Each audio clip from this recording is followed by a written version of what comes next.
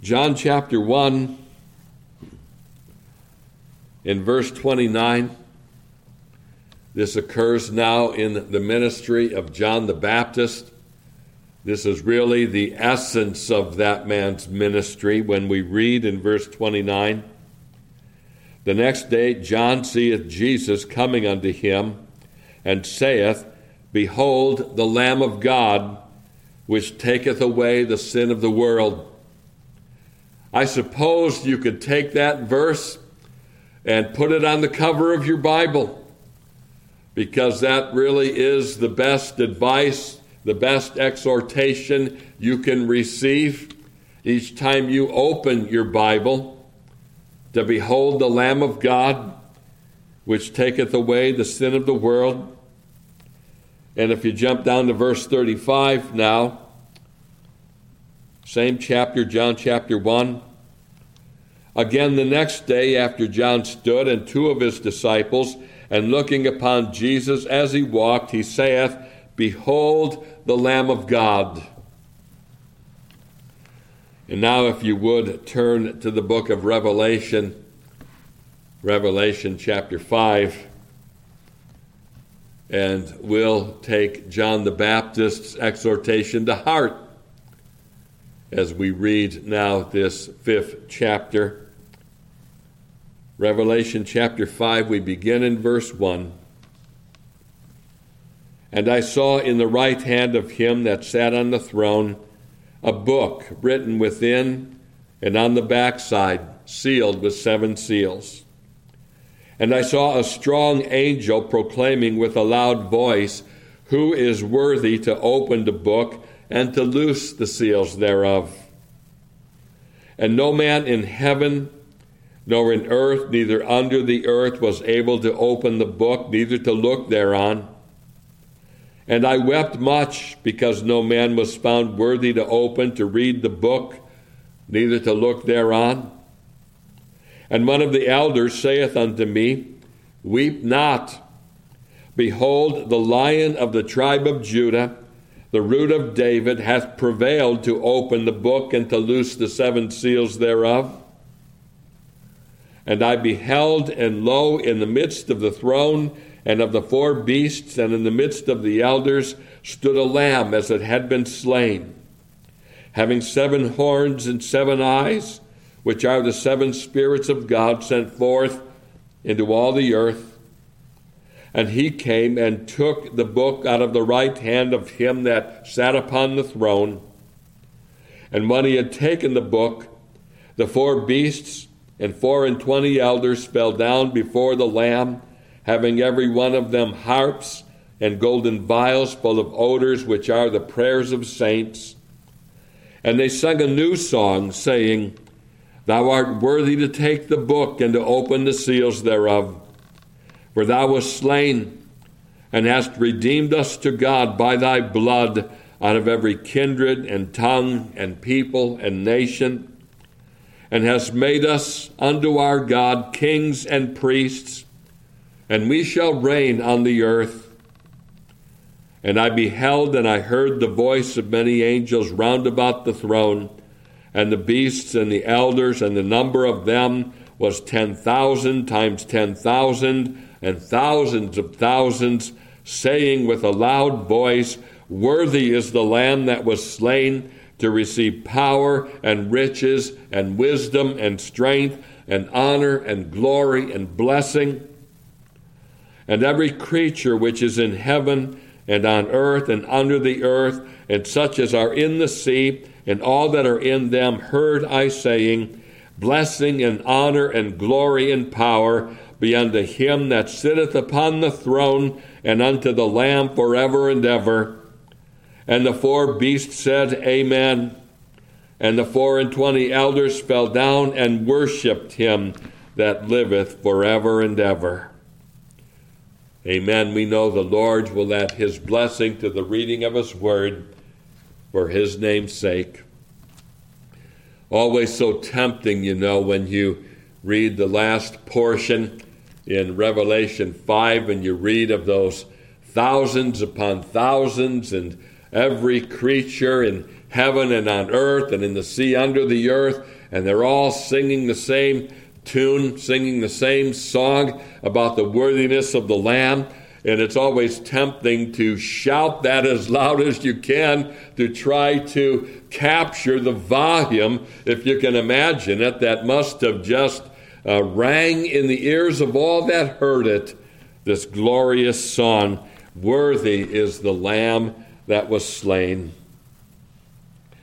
Now, in order for the people of God today, in our day, to behold the Lamb of God after the exhortation of John the Baptist, it really becomes incumbent upon us to turn to the book of Revelation.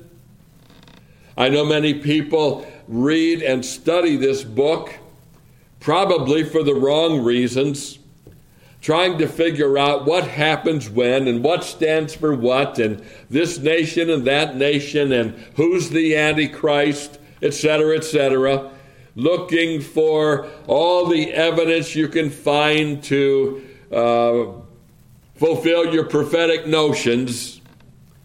And you miss the point of the book when you approach it that way. This really is a book that calls for us to behold the Lamb of God. This reference to Christ as a lamb as it had been slain is the predominant title that is given to Christ in this book. Have you ever noticed that? I have to acknowledge that the predominance of that designation of Christ as the Lamb had escaped me for many, many years, until at last I took note of it. Maybe that's in part, I don't think it was because I was looking to find the evidence for my own prophetic notions, but I can't deny that when I turn to this book, I tend to view Christ as the conquering king found throughout this book. The imagery of chapter 6 and verse 2, after all, describes a white horse, and he that sits on this horse has a bow and a crown, and he goes forth conquering and to conquer. And there's another reference to a white horse in Revelation chapter 19, verse 11, where we read, "And I saw heaven opened, and behold, a white horse, and he that sat upon him was called Faithful and True, and in righteousness he doth judge and make war. His eyes were as a flame of fire, and on his head were many crowns, and he had a name written that no man knew but he himself, and he was clothed with a vesture dipped in blood, and his name is called the Word of God." This is the imagery that most often comes to my mind when I turn to the book of Revelation. And it's an encouraging image to contemplate. It's arguably the fulfillment of Psalm 2. The kings of the earth and the rulers taking counsel together against the Lord and against his anointed. The world has declared war on Christ, which provides occasion for God to laugh, and then he has them in derision, and he vexes them in his sore displeasure. And in the book of Revelation, we have the record of those vexings in the form of sealed judgments, vial or bowl judgments, trumpet judgments, all leading to a final judgment, the great white throne judgment. And in the light of this imagery, I have to admit my surprise to discover that Christ is not most often referred to as king. Now, he is certainly called a king. Indeed, he's called the Prince of Kings in chapter 1 and verse 5. He's referred to as the King of Saints in chapter 15 and verse 3. He's referred to as the Lord of Lords and King of Kings in chapter 17 and verse 14, as well as King of Kings and Lord of Lords, with an emphasis in all capital letters in chapter 19 and verse 16. But still, this is not his predominant designation. 10 times he's referred to as Christ or as Jesus Christ. Twice he's referred to as the Son of Man. Once he's referred to as the Son of God. But no fewer than 26 times he's referred to as the Lamb. 4 of those occurrences take place in this 5th chapter of Revelation, which we've just read from. Look at these references again. Verse 6, "And I beheld, and lo, in the midst of the throne and of the 4 beasts, and in the midst of the elders, stood a lamb, as it had been slain." Jump down to verse 8. "And when he had taken the book, the 4 beasts and the 24 elders fell down before the Lamb, every one of them having every one of them harps and golden vials full of odors, which are the prayers of saints." And could I pause there for a moment just to point out what I do every time I reference this verse, that what you find taking place in the book of Revelation is taking place in answer to the prayers of God's people.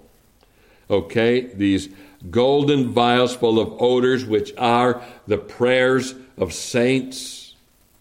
So you want to find out what the book of Revelation means, find me a Christian who is devoted to prayer and ask him before you ask some so-called prophetic expert what the things mean in this book. Show me a man who keeps close communion with God in prayer, because what is unfolding in this book, as I say, is in answer to these prayers. Okay, but verse 8, another designation of the Lamb.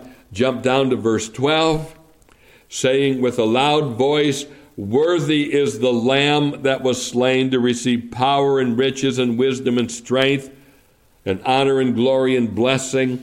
And in verse 13, "And every creature which is in heaven and on the earth and under the earth, and such as are in the sea, and all that are in them, heard I saying, Blessing and honor and glory and power be unto him that sitteth upon the throne and unto the Lamb forever and ever."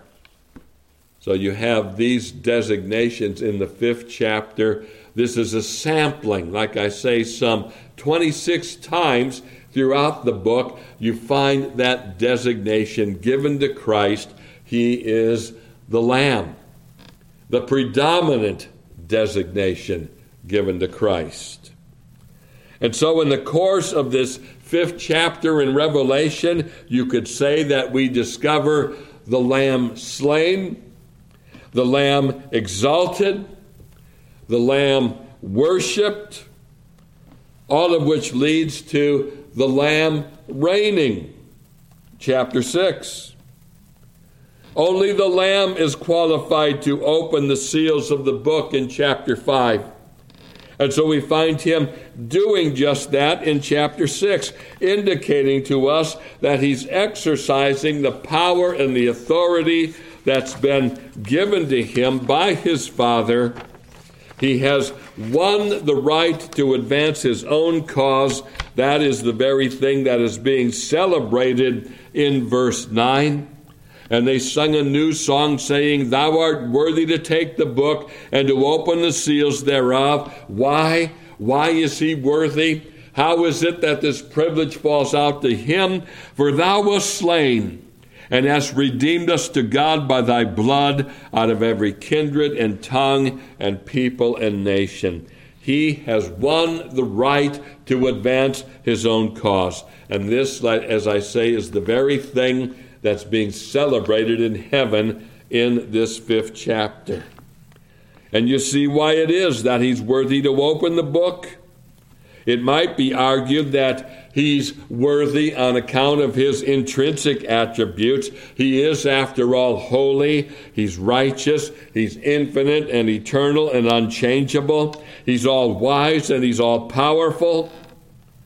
But the thing that is especially noted and celebrated before the throne of God is the truth that he's worthy because of his accomplishment of redemption by his shed blood. And the image of Christ as the Lamb keeps that truth ever before us. This puts the book of Revelation in a different light than how it's usually considered. The very fact that Christ is often referred to as the Lamb indicates to us that this book draws from the theme of redemption. This book, to be rightly understood, must be seen in the light of redemption. There is a blessing, and if you're familiar with the book, then you're aware of this. There is a blessing promised to the one who reads this book and hears and keeps the things written in this book. And I believe the blessing promised is the blessing of assurance. The assurance that comes through beholding the Lamb of God, which taketh away the sin of the world, the blessing of being drawn into heavenly worship with blood-bought saints, and the blessing that comes through the assurance that the cause of redemption is being advanced and that it will triumph in the end. We're given a foretaste of that heavenly worship around this table of the Lord this morning. This table, you could say, points us to a coming feast, what's referred to as the marriage supper of the Lamb in chapter 19 and verse 9. And on that occasion will be perfected to the full enjoying of God to all eternity. But we don't have to wait for that occasion to enjoy Christ. He's ordained this supper, the Lord's Supper, in order that we might enjoy him now, indeed, in order that he might be, to borrow from our call to worship this morning, our exceeding joy. So I'd like to focus on the theme this morning of beholding the Lamb of God. We could apply John the Baptist's command to our day by saying, read the book of Revelation. And in preparation for our time around the Lord's table, I would invite you this morning to behold the Lamb of God as he's revealed in the book of Revelation. Behold the Lamb of God. Think with me, first of all, if you would, on the Lamb in his character. The Lamb in his character. Look with me in chapter 5 again, verses 12 and 13. Saying with a loud voice, worthy is the Lamb that was slain, to receive power and riches and wisdom and strength and honor and glory and blessing. And every creature which is in heaven and on the earth and under the earth, and such as are in the sea, and all that are in them, heard I saying, blessing and honor and glory and power be unto him that sitteth upon the throne, and unto the Lamb forever and ever. Worthy is the Lamb, the heavenly choir sings, and the term worthy refers to his worth, or to what he deserves. He deserves power and riches and wisdom and strength and honor and glory and blessing. He's worthy of all those things. These things are his due. By his very nature, of course, we can say that Christ deserves these things. After all, he is the Son of God. And because of his nature as the Son of God, the things that are here ascribed to him are already his. He possesses all these attributes of deity. And so we might ask, how can we, or any heavenly host for that matter, give power to one that is already all-powerful? How can we ascribe riches to one who already owns everything? The cattle on 1,000 hills. Can we give him wisdom? Can we give him strength? Can we give him honor and glory? And the answer is, of course, that we cannot. Who do we think we are? He is intrinsically glorious. He is altogether glorious. We can add nothing to one that is altogether already glorious and wise and powerful. We can, however, and we should, ascribe these things to him declaratively in our worship. That's how we give him these things. Declaratively in our worship. This is how he receives these things from us when we in our worship confess that he possesses these things by his very nature. In Psalm 148, the psalmist calls upon all creation to praise the Lord. The angels, the sun and moon, the stars of light, the heavens of heavens, fire and hail, snow and vapor, stormy wind fulfilling his word, mountains and all hills, fruitful trees and all cedars, beasts and all cattle, creeping things and flying fowl, kings of the earth and all people, princes and all judges of the earth, young men and maidens, old men and children, let them praise the name of the Lord. And why? For his name alone is excellent. His glory is above the earth and the heaven. Verse 13 from Psalm 148. The Lord is worthy of our praise by virtue of who he is. But remember what I said about the book of Revelation. The Lord Jesus Christ is seen as the Lamb. And the text tells us, worthy is the Lamb. So we must think upon the Lamb in our worship. We must describe the things that are his due in connection with the redemption that he's accomplished. And in connection with our redemption, we can say that the Lord is worthy to receive power. For he died a powerful death. And he rose with power over the grave. And he visited you and me with power when he revealed himself to our souls. We were spiritually dead. We were destined to be eternally dead. We were on the broad road leading to destruction, and sin had such a powerful grip on our affections that we would have hugged our sins all the way to hell were it not for a more powerful force subduing us, overcoming us, delivering us from sin's guilt and sin's dominion. Where did that power come from? It came from the very thing that we're called upon to remember this morning. This is my body broken for you. This is my blood shed for you. That's the power that overcame our resistance and won our hearts and caused all things to become new. He's worthy to receive riches. And when we ascribe riches to him, we're simply giving back to him what he's given to us.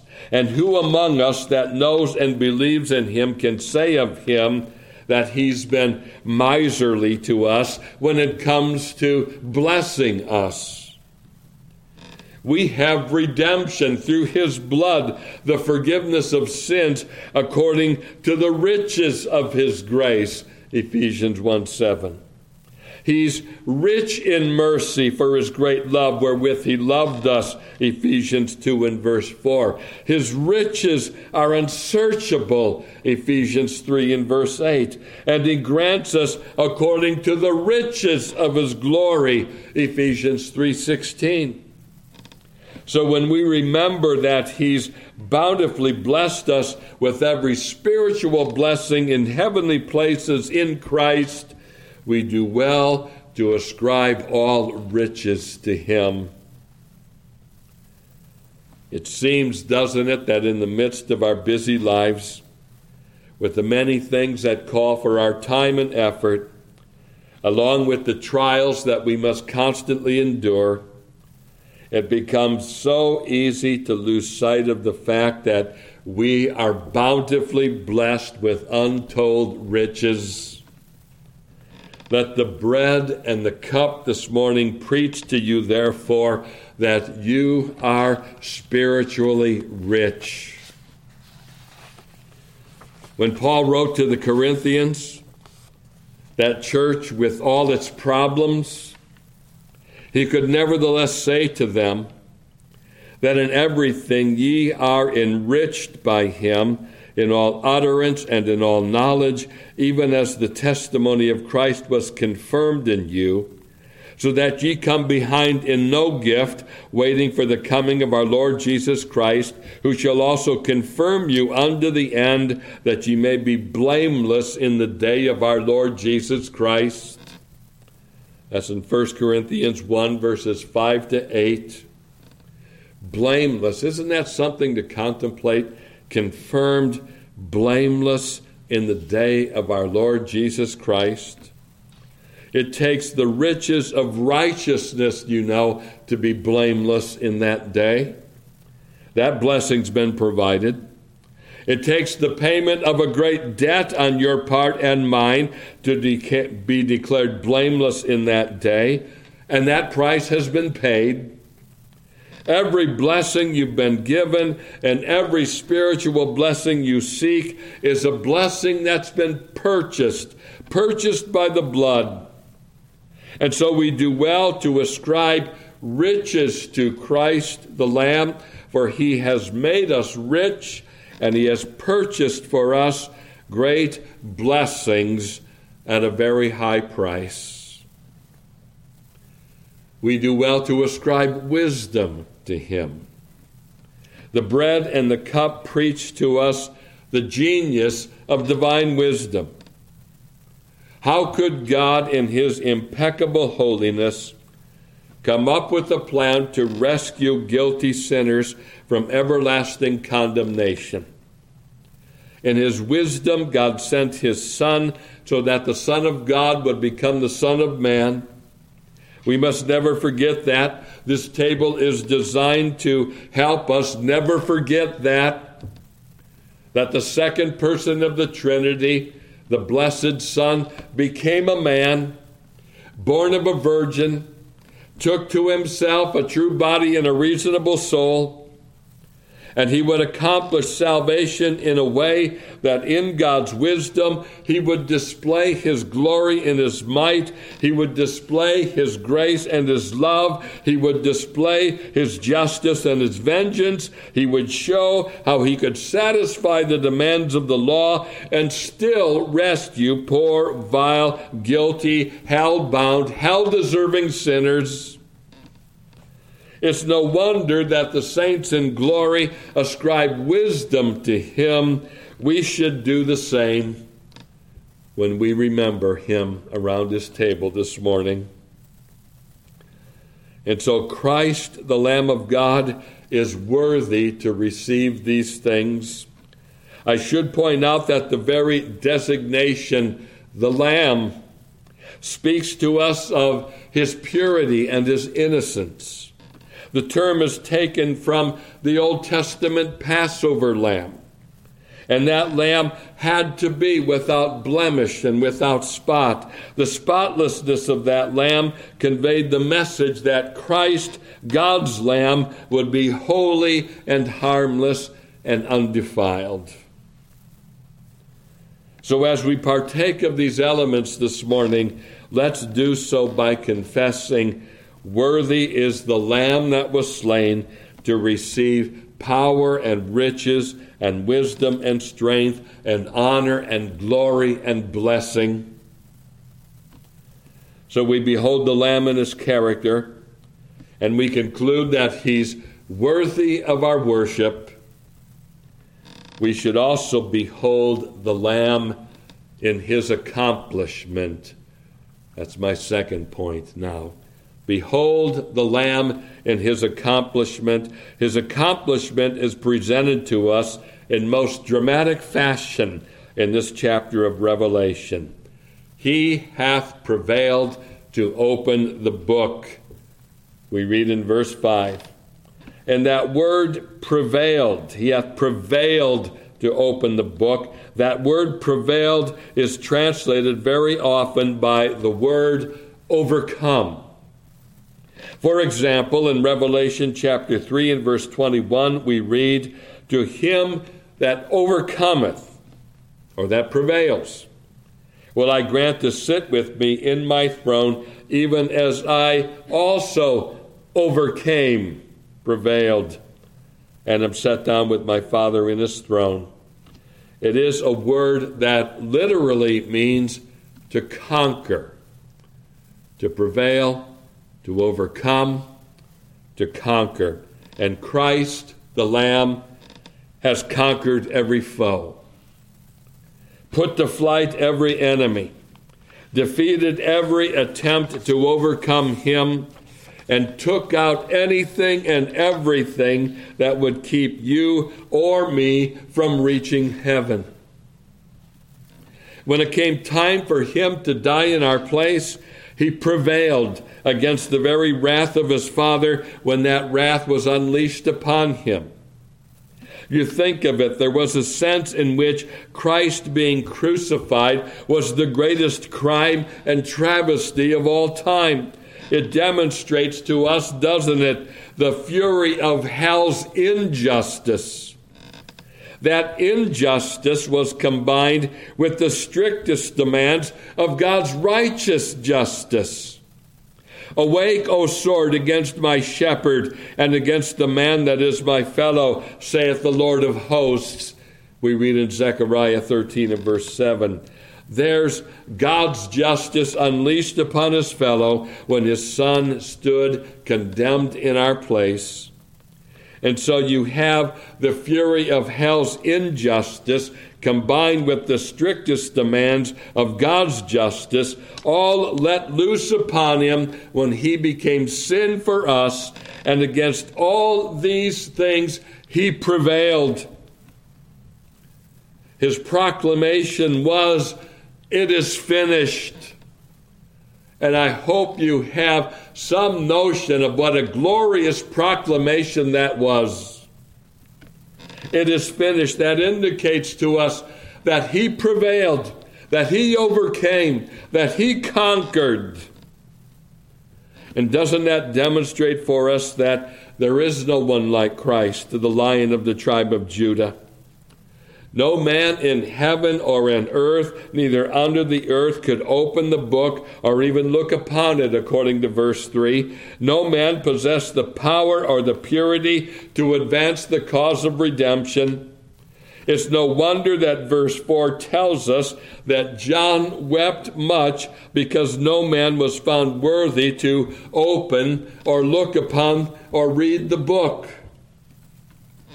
And it's against that dramatic backdrop, it makes the words all the more precious in verses 6 and 7 when we read, "And I beheld, and lo, in the midst of the throne and of the four beasts, and in the midst of the elders, stood a lamb as it had been slain, having 7 horns and 7 eyes, which are the 7 spirits of God sent forth into all the earth. And he came and took the book out of the right hand of him that sat upon the throne." Why could this lamb, as it had been slain, step forward and take the book? He could take it because he prevailed to open the book. He prevailed by his blood. Thou art worthy to take the book and to open the seals thereof, and the reason is given. For thou wast slain, and hast redeemed us to God by thy blood out of every kindred and tongue and people and nation. Verse 9. This verse in Revelation, by the way, verse 9, could be added to that category of verses that prove that Christ's atonement was a definite accomplishment. Here are those that have most definitely been redeemed. The blood has accomplished their redemption. The very notion of Christ prevailing indicates to us a definite and a successful atonement, not a hypothetical one. The imagery of Christ as a lamb as it had been slain indicates to us that he prevailed by his blood to take the book and loose its seals. He's identified as the lamb slain in verse 6. He's worshiped as the lamb slain in verse 12, where we read, "Worthy is the lamb that was slain." We find one more reference to the lamb slain, which is in Revelation chapter 13 and verse 8, which refers to him as the lamb slain from the foundation of the world. This reference to Christ, the lamb slain from the foundation of the world, it indicates to us that his atoning death was and is the plan of the ages. Salvation was not an afterthought in the mind of God. It was not, as some dispensationalists have suggested. I don't know how many of them would be foolhardy enough to suggest it still today, but in the earlier days of that system, it had been suggested and put forth that the cross of Christ was plan B that went into effect after the Jews rejected him. Oh no. It was rather God's everlasting purpose of displaying his glory in the salvation of his elect from the very beginning. This was and is the plan of the ages. That becomes very evident, doesn't it, when you think of the lamb slain being enshrined as an image in heaven. Now, before we leave this point, I should point out that just as Christ prevailed with his shed blood to advance his cause, so the Christian prevails through the same means, based on the same merit. So we read of the afflicted saints in Revelation 12 and verse 11. It says, "And they overcame him," that is the devil, "by the blood of the Lamb and by the word of their testimony, and they loved not their own lives unto the death." By remembering the body and blood of Christ this morning, in the way that Christ has ordained that we remember him, we should draw from this ordinance the strength and the confidence that we need to be conquerors for Christ. There's nothing like the reality of sins forgiven and a home in heaven and being reconciled to God by the blood of his Son to motivate us to overcome the sins that easily beset us and to inspire us to advance his cause even at the cost of our own lives if need be. So we behold the Lamb in his character. We behold him in his accomplishment. When you consider finally, we behold the Lamb in the midst. The Lamb in the midst. In the midst of the throne, we read in verse 6, "In the midst of the four beasts and in the midst of the elders stood a lamb as it had been slain."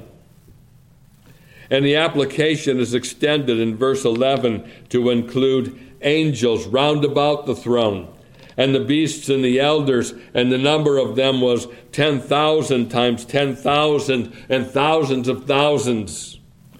This scene certainly encourages us to look ahead to that day when the saints are perfected in glory.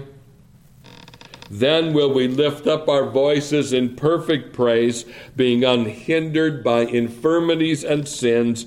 We'll sing with all our hearts and we'll be fully engaged in what we're doing.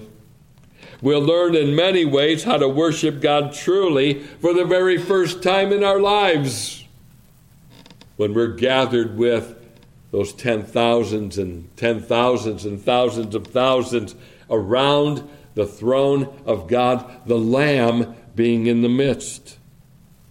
The attraction of the scene will not be the city of pure gold, like unto clear glass. The attraction will be the Lamb of God, the Lamb in the midst of his people. Only then will faith give way to sight, and we will truly behold the Lamb of God. But not only will we behold him, but will enter into joyful communion and intimate fellowship with him. Revelation 19 and verse 9 makes reference to the marriage supper of the Lamb. That will be a feast that will surely celebrate the consummation of redemption. We'll be free at last, not only from sin's guilt and sin's dominion, but will be free from the very presence of sin. There will be no such expression such as we're too familiar with now, the sin which does so easily beset us, Hebrews 12:1. On that occasion, on the marriage supper, there will be no easily besetting sin. That'll all be behind us. The very fact that in the marriage supper of the Lamb, however, teaches us that in glory we will not forget that Christ became a man and shed his blood for our salvation. That's the significance of this emblem, the Lamb slain. It seems that our fellowship with Christ will always have this truth at the forefront, that our salvation has come at a very high price, the price of the blood of God's Lamb. And so you could say that our time around this table this morning truly foreshadows that heavenly worship. And though we don't see him now the way we'll see him then, that in no way nullifies the truth that he is with us now. He does draw near to us around this table. In a spiritual sense, we recognize the Lamb in the midst of his people, even now. And we're to remember the same things now that we'll remember in glory. He became one of us. He took to himself a true body and a reasonable soul. He was and is the Lamb of God without blemish and without spot. The bread is the emblem of his humanity and his innocence and his righteousness. It reminds us that he is in every way qualified to represent us, and he's worthy of our remembrance and our worship. And the cup will remind us that he's the Lamb slain from the foundation of the world.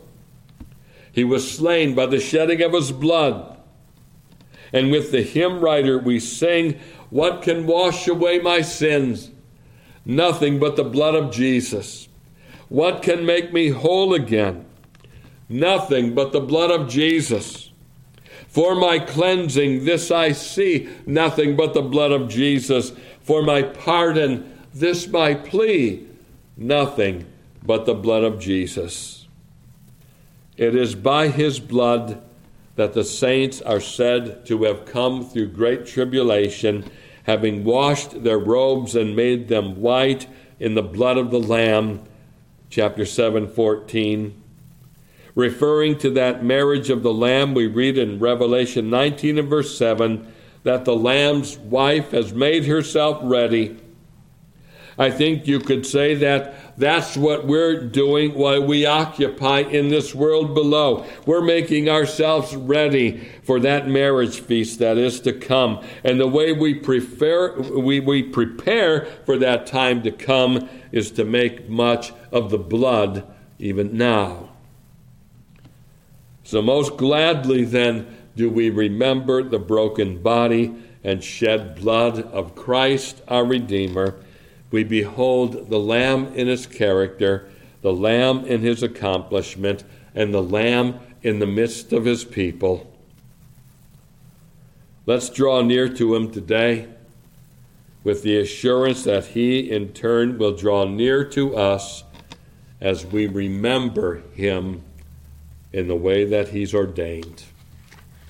Oh, may the Lord bless his word to our souls.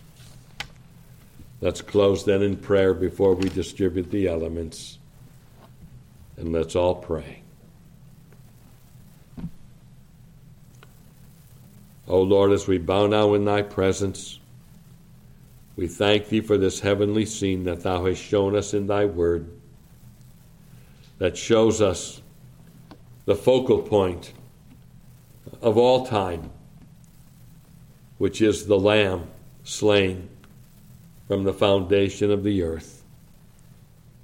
We ask of thee, O Lord, that thou wilt aid us now by thy Spirit as we endeavor to ascribe all praise and honor and glory and strength and riches to our Savior, who is worthy of these things and so much more.